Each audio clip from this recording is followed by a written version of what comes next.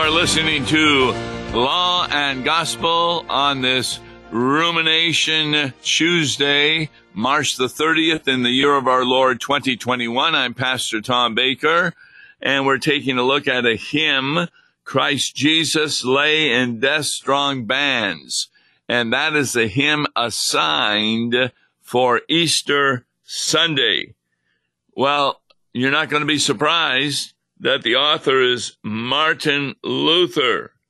In fact, it is an expansion of his other hymn, Christ is Arisen.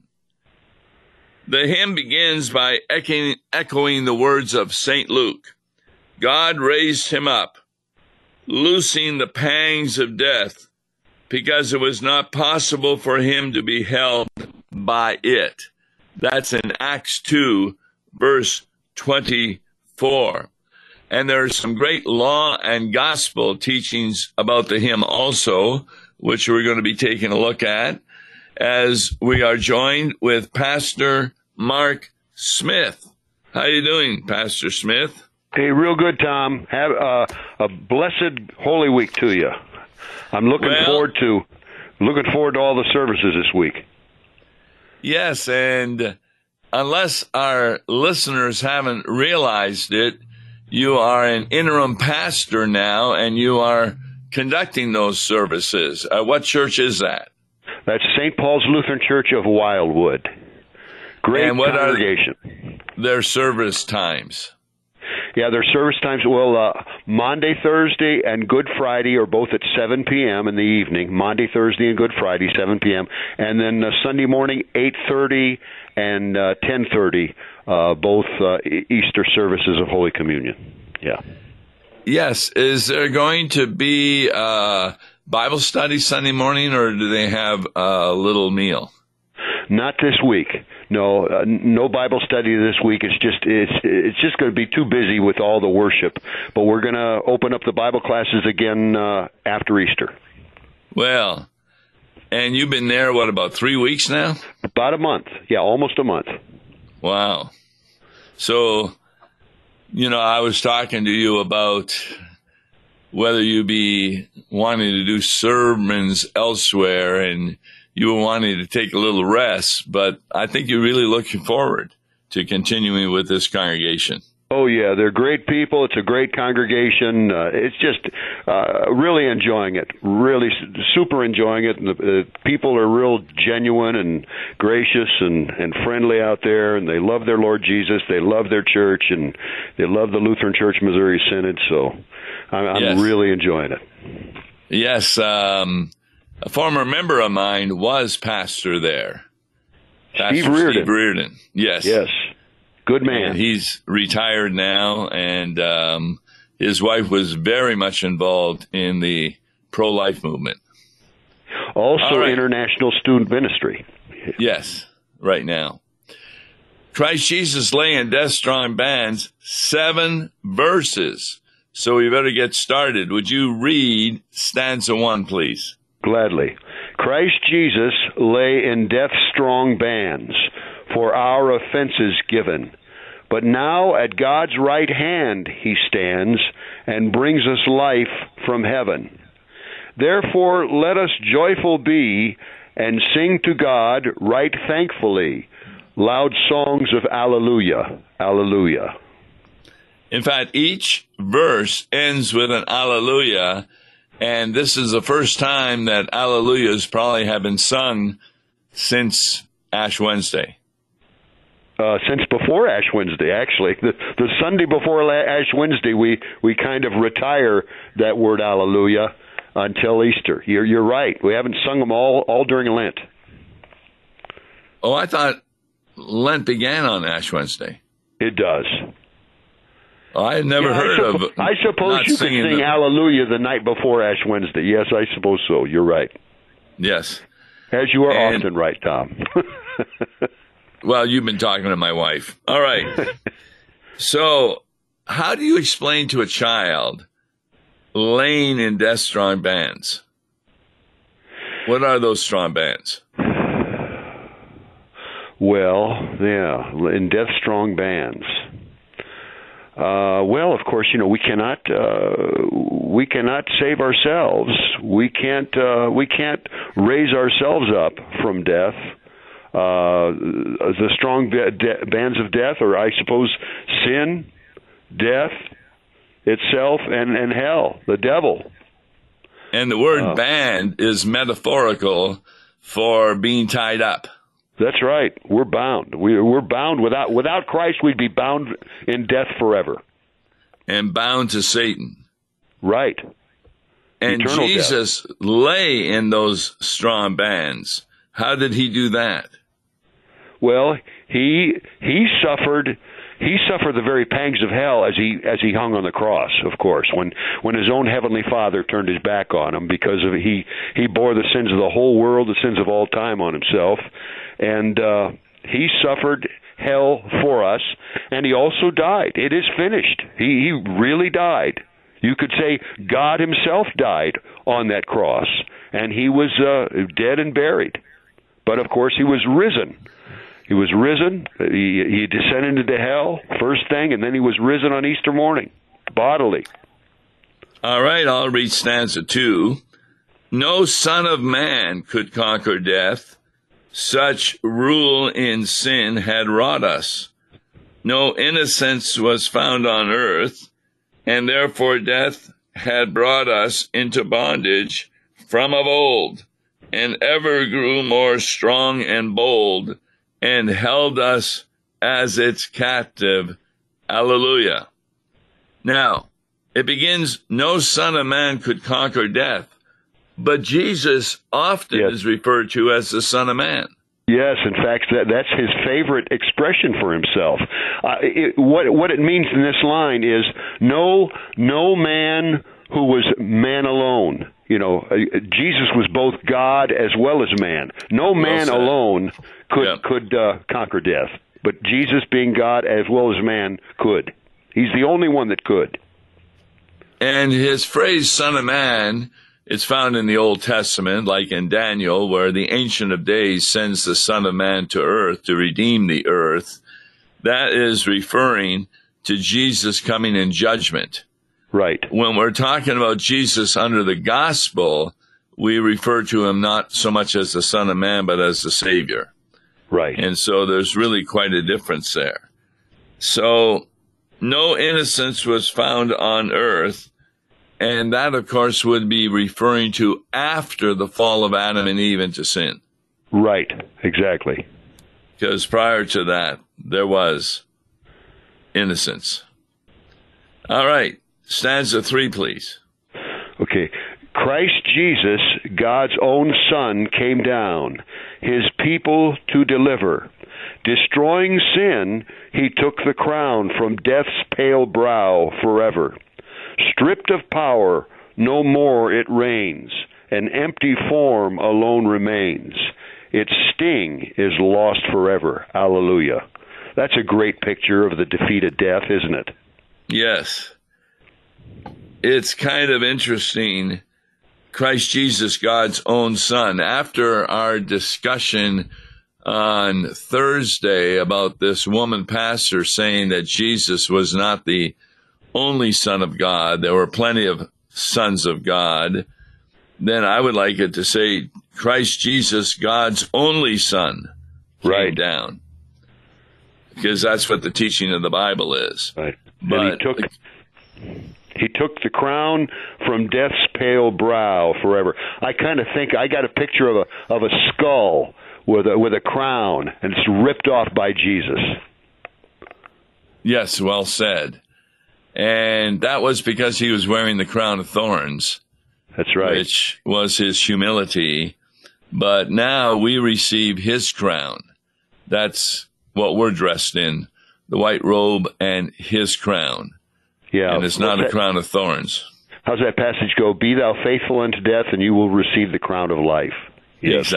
Exactly. And being Let no faithful. man take thy crown. Right? What? Being faithful means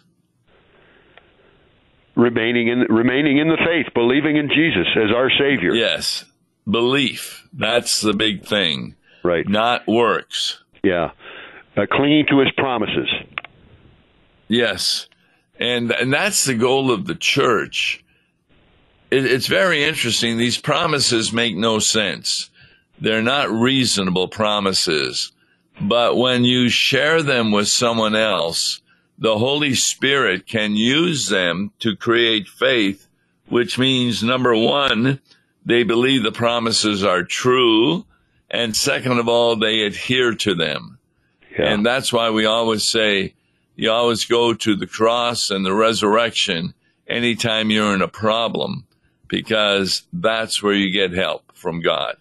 Yeah, it's only through the Holy Spirit that we can believe in the promises of our Lord Jesus. Yes. So, stanza 4. It was a strange and dreadful strife when life and death contended.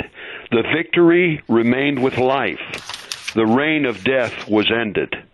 Holy Scripture plainly saith that death is swallowed up by death. Its sting is lost forever. Alleluia. So what Luther is doing here is trying to explain the Easter message. And it's an Easter message that the people in the pews had never really heard until Lutheranism came to the forefront. I'm not saying these people weren't believers, but they kind of were like the disciples prior to the resurrection. They didn't have a full understanding of who Jesus Christ and his mission, what it truly was. And so this explains what's the most important line, you think, here in this verse? Well, the line that catches my attention is when it says, when life and death contended. You know, I wonder if we shouldn't have capitalized that word life, because it was Jesus that was contending with death, and he is the way, the truth, and the life. I suppose that life could have been capitalized, meaning Jesus himself. When life and death contended, and the victory remained with life, with Christ. And you can almost capitalize death, because who is that referring to? Well, that's the devil, I suppose. Yes, Satan. And that's a capital too, also. Yeah, although so I wouldn't give him any credit, though. That's the only thing. Yeah. You wouldn't give him credit? No, I wouldn't give the devil his due. He's a defeated enemy. Right. But he should be recognized as a power that had to be defeated, and it was impossible for man to defeat him. Oh, absolutely. I agree with you there. Yeah. Yes. He's like a roaring lion, seeking whom he may devour. Notice that the Reformation principle of Scripture interprets Scripture comes in. Holy Scripture plainly saith that death is swallowed up by death. Yeah, that's a great line, isn't it? Death is swallowed up by death. It's the death of our Lord Jesus that defeated death. And how do you explain that to a child? Well, that's a good one. It is finished. Right before Jesus gave up the ghost, he said, "It is finished." Salvation is accomplished. Every single sin that was ever committed has been atoned for. Every single person that has ever lived or ever will live has been redeemed. Well said, because death is swallowed up by death. The death is referring to the devil, but he's swallowed up by the death of Jesus, because all the work of the devil comes to nothing now, because he can no longer accuse the saints before God of being sinners, since Jesus, one of the words from the cross is, "Father, forgive them, for they know not what they are doing." That's right. And that's how death is swallowed up by death. All right. Stanza 5, please.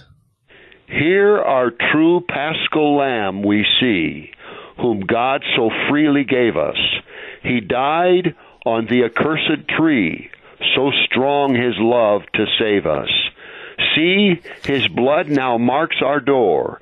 Faith points to it Death passes o'er, and Satan cannot harm us. Hallelujah. Yes. It was indeed a strange and awful sight. The Paschal Lamb, a lot of people might not understand that word Paschal. Yes.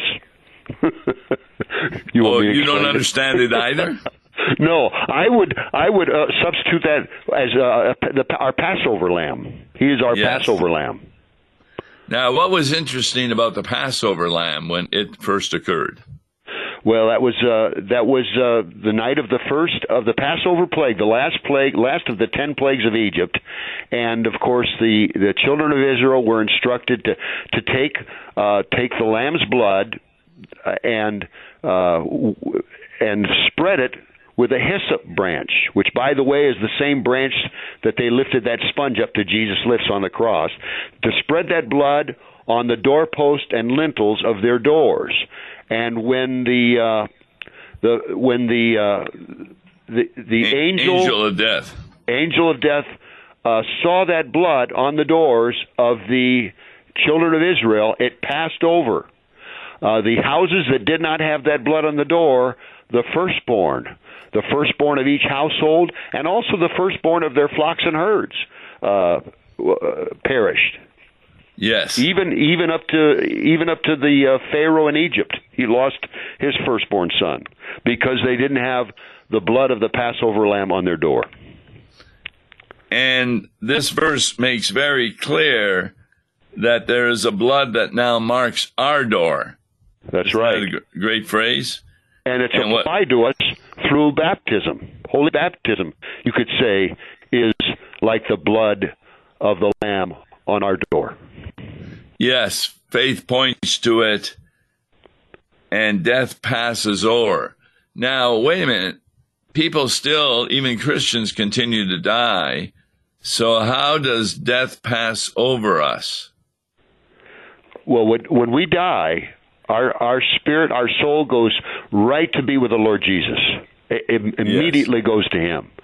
And our soul lives on with Him in paradise. And not only that, but on the last day, our bodies will be raised glorified in a glorified state, and our bodies will join our souls in that new heaven and new earth with our Lord Jesus and with all the saints, all our brothers and sisters in Christ for all eternity. Yes. So the idea that death passes over, there's two deaths in the Bible.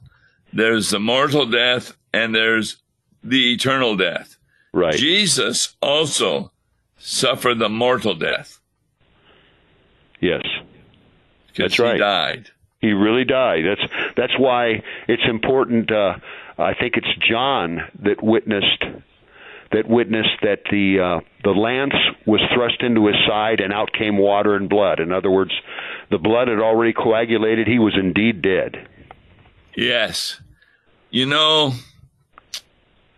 many translations of the Bible, when they're doing the prophecy of Jesus going to the cross, he's whipped, he's scorned, he's nailed to the cross, and he is killed.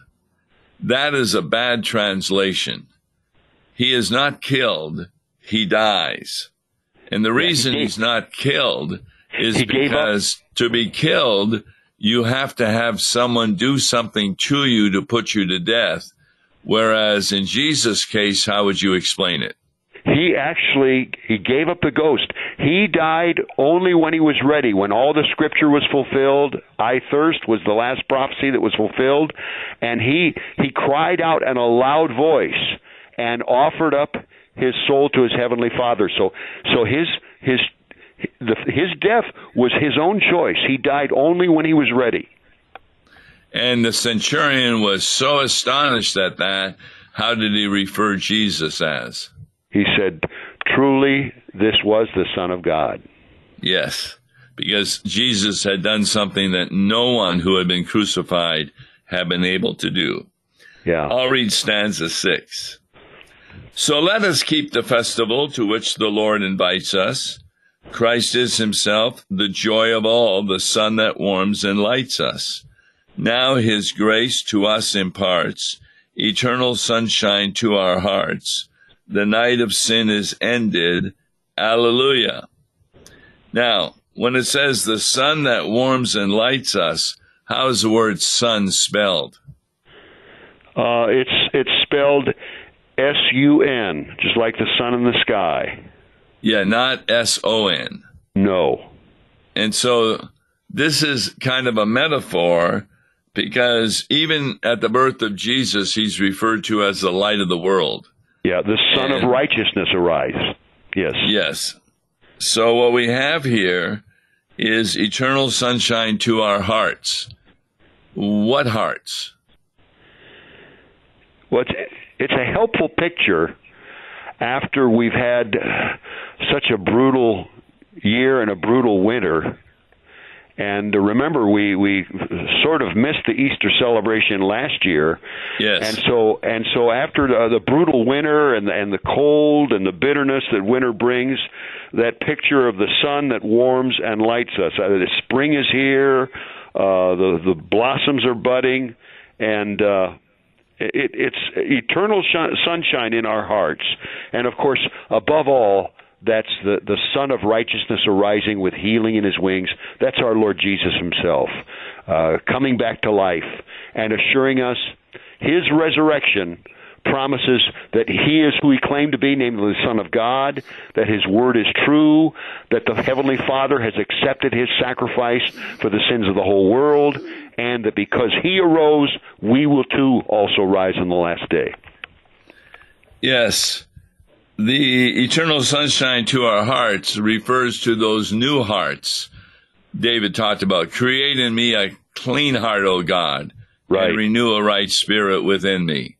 So that part of the criteria for going to heaven is you must be a sinner.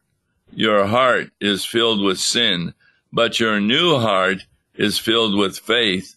And therefore, when you believe the promises of God, your sins are forgiven, and you receive the robe of righteousness. That's right. That's what Easter is all about. Mm-hmm. Stanza 7, please. Then let us feast this Easter day on Christ, the bread of heaven. The word of grace has purged away the old and evil leaven. Christ alone our souls will feed. He is our meat and drink indeed. Faith lives upon no other. Alleluia. You have a distinction here, therefore, between the bread of heaven and the old and evil leaven. What's that old and evil leaven? Well, remember the expression that Jesus said, beware of the leaven of the Pharisees. Yes, well said. The leaven of the Pharisees was they thrived upon the idea that they could save themselves by their own uprightness and by following all the laws. And of course, that's an evil leaven. That's a wrong idea at all. Only the good news saves us, and that teaches us that salvation is an absolutely free gift, and only Christ can give it to us, and through his Holy Spirit, and he indeed has. Yeah, a distinction we make from law and gospel point of view is that under the old leaven, you merit heaven, where under the new bread, you inherit heaven. It's a gift, yeah. Yes. And that word inherit is the one used, by the way, in Matthew 25 on the sheep and the goats. The sheep inherit the kingdom of God. That's right. And therefore, they're saved, as you've been saying, by grace through faith. So the word of grace, which is the gospel promises, has purged away the old and evil leaven. And our souls are fed only by Christ. And look what Luther does here. He is our meat and drink indeed. What's he referring to there? He's referring to the Lord's Supper. Yes. And so definitely on Easter Sunday is a Lord's Supper day. You bet. Because that's when God gives us his true meat and drink indeed, and faith lives upon no other. That's right. It is so sad, those congregations that don't believe in the true body and blood of Jesus Christ in the sacrament. Yeah, it's not saying they aren't Christian necessarily, but they're sure missing out on a wondrous means of grace that God wants us to benefit from. He wants us to benefit from the gospel and from baptism and the Lord's Supper, and there are some church bodies that are Christian, but if they don't believe in the real presence of Christ's body and blood in the sacrament, they're really missing out on a great strengthening blessing, the Lord's Supper.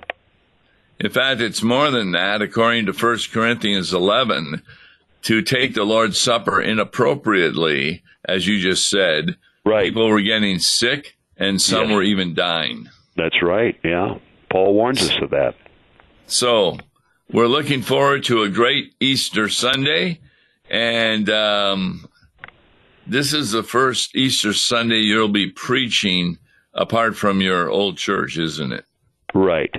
That's right. So you're looking forward to that, and that church is blessed with you as interim pastor. Well, all right. It's a blessing. I'm Tom Baker. That was Mark Smith.